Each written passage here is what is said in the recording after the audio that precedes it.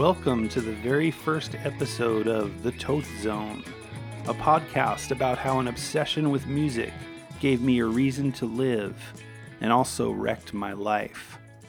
I'm your host, James Toth.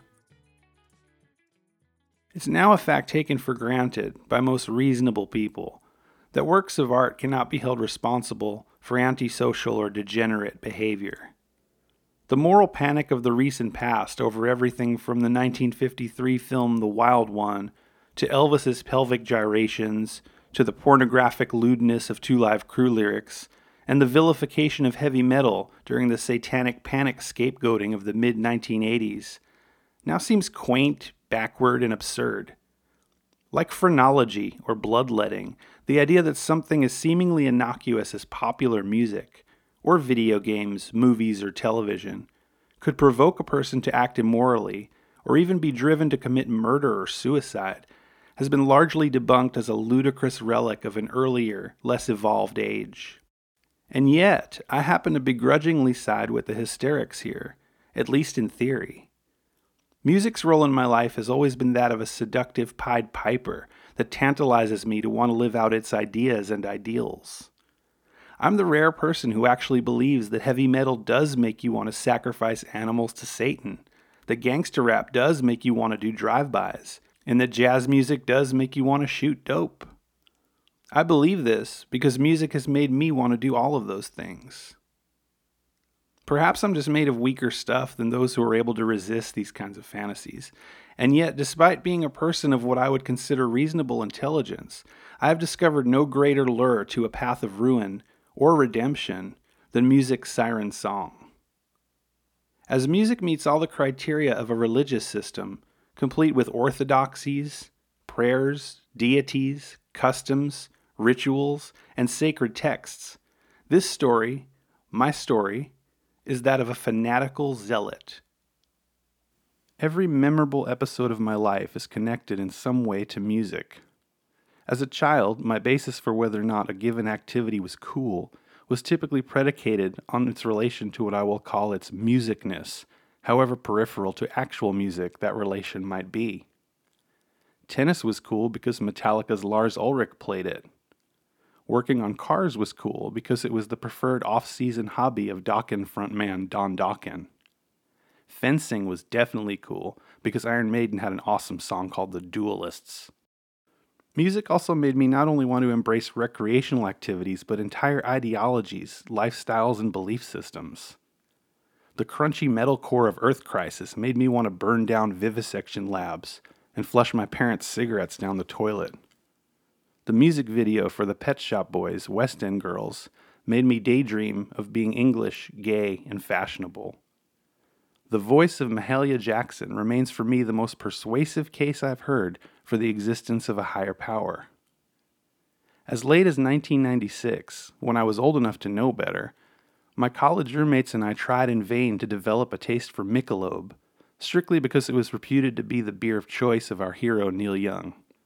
Of course, these irrational fantasies are ephemeral, in most cases taking the form of a trance that lasts only as long as the duration of a given piece of music. And yet the fact remains that music's ability to make me want to actually consider altering any number of fundamental things about my life, even if only superficially, is evidence of some very arcane and primeval power. Regrettably, most of my early lessons in sexual education were learned by listening to records, specifically to albums by artists like Guns N' Roses and NWA. This means I learned from hair metal sleazeballs, chauvinistic rappers, and a handful of misogynistic comedians some supremely warped lessons on both the mechanics and politics of sex. This resulted in numerous misunderstandings.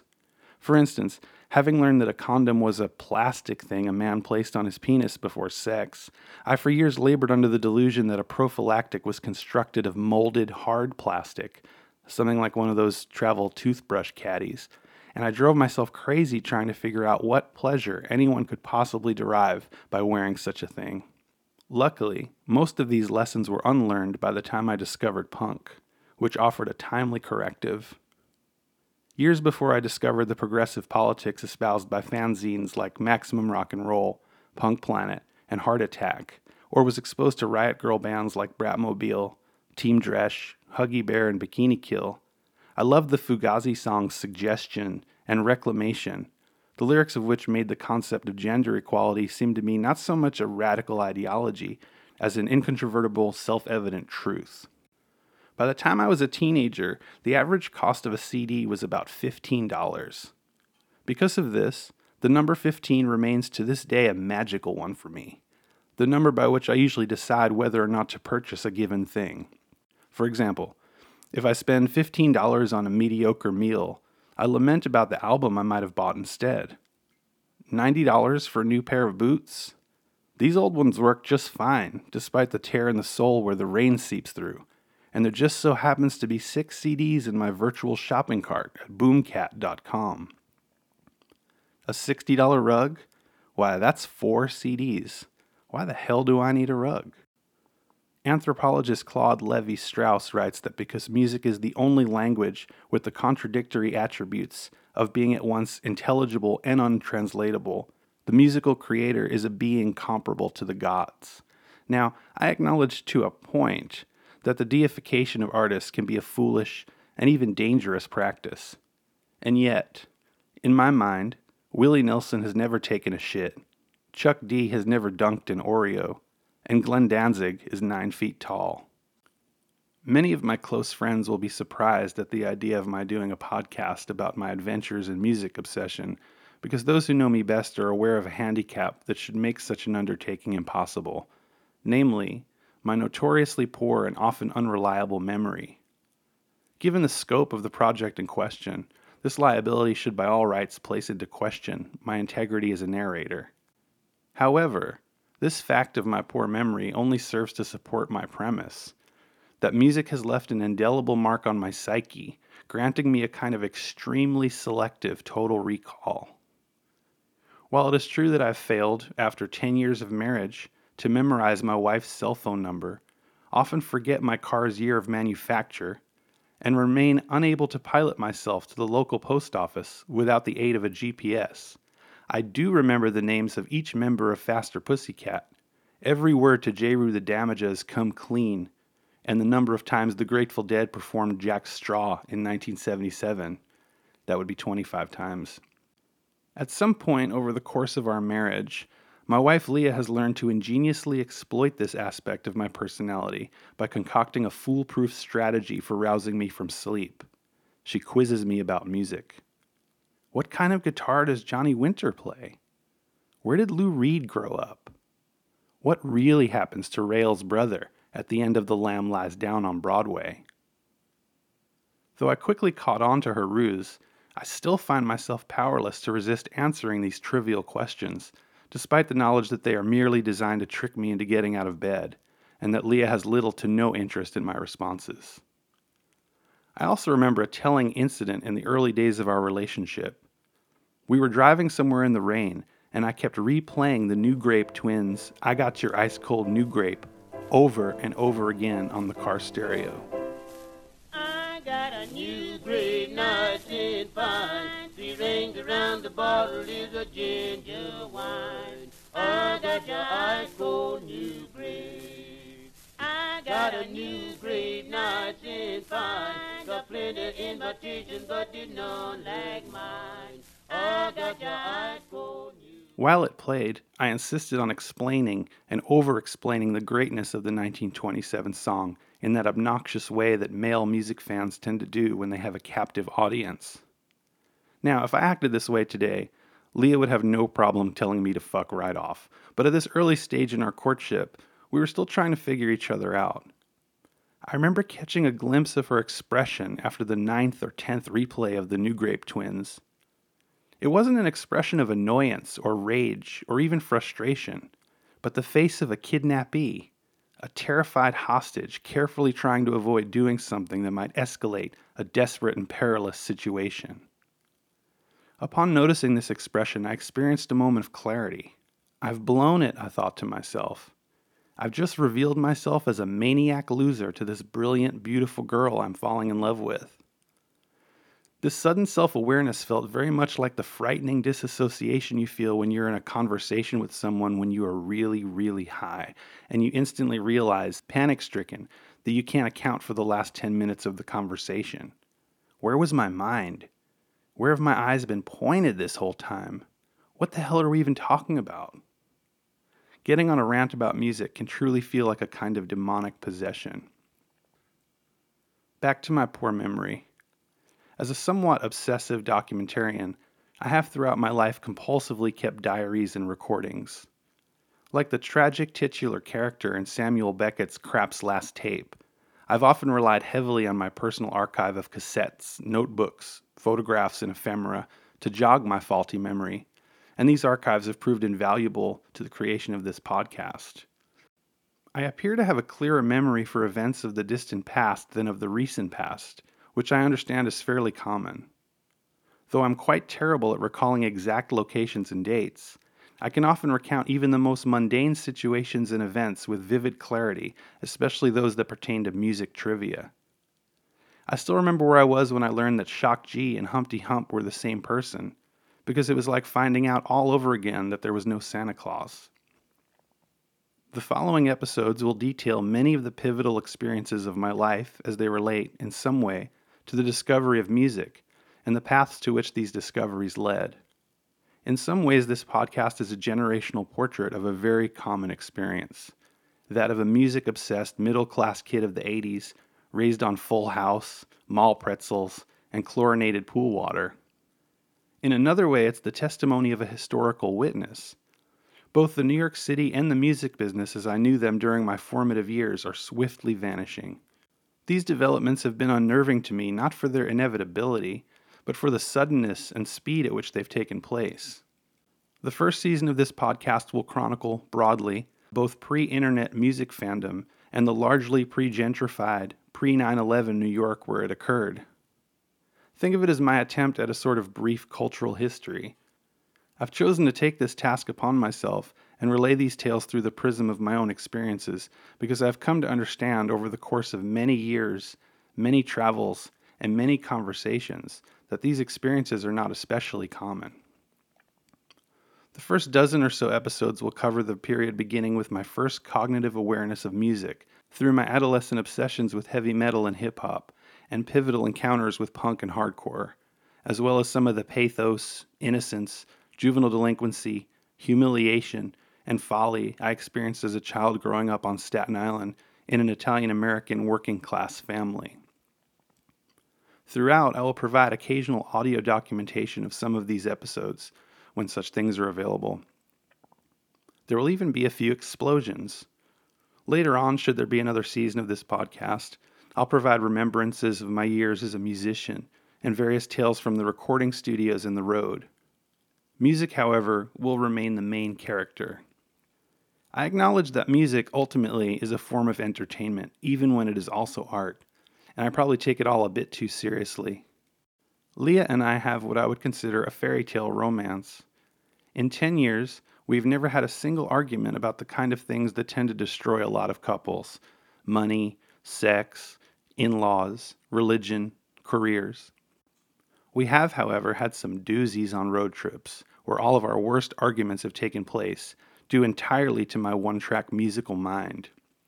See, despite, or maybe because of, my many years of touring and traveling around the country, I really hate driving.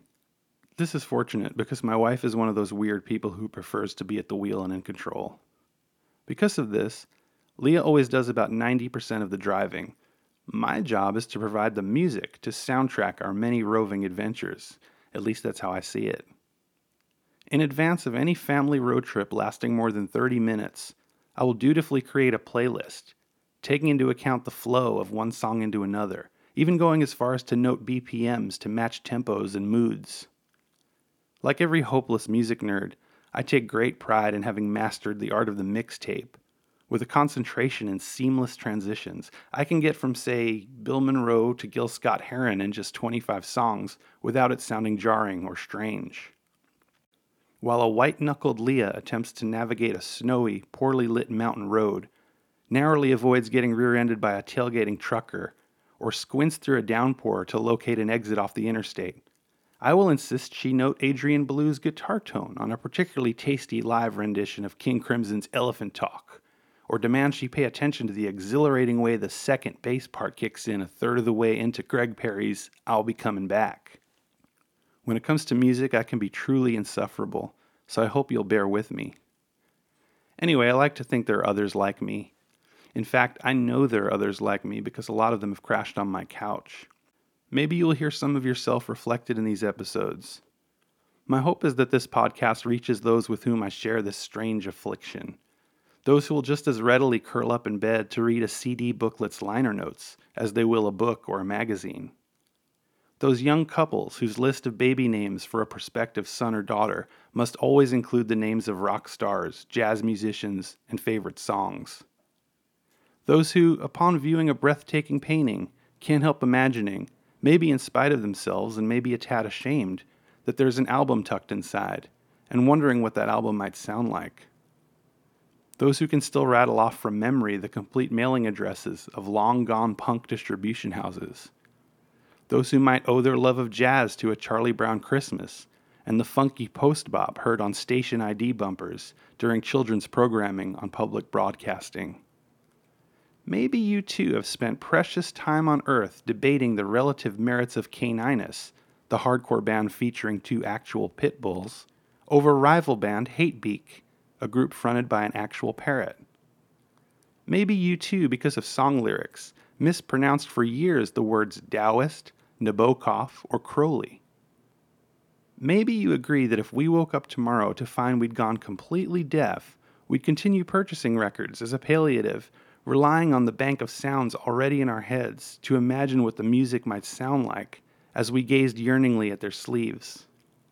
Or maybe that sounds unrelatable, weird, and insane.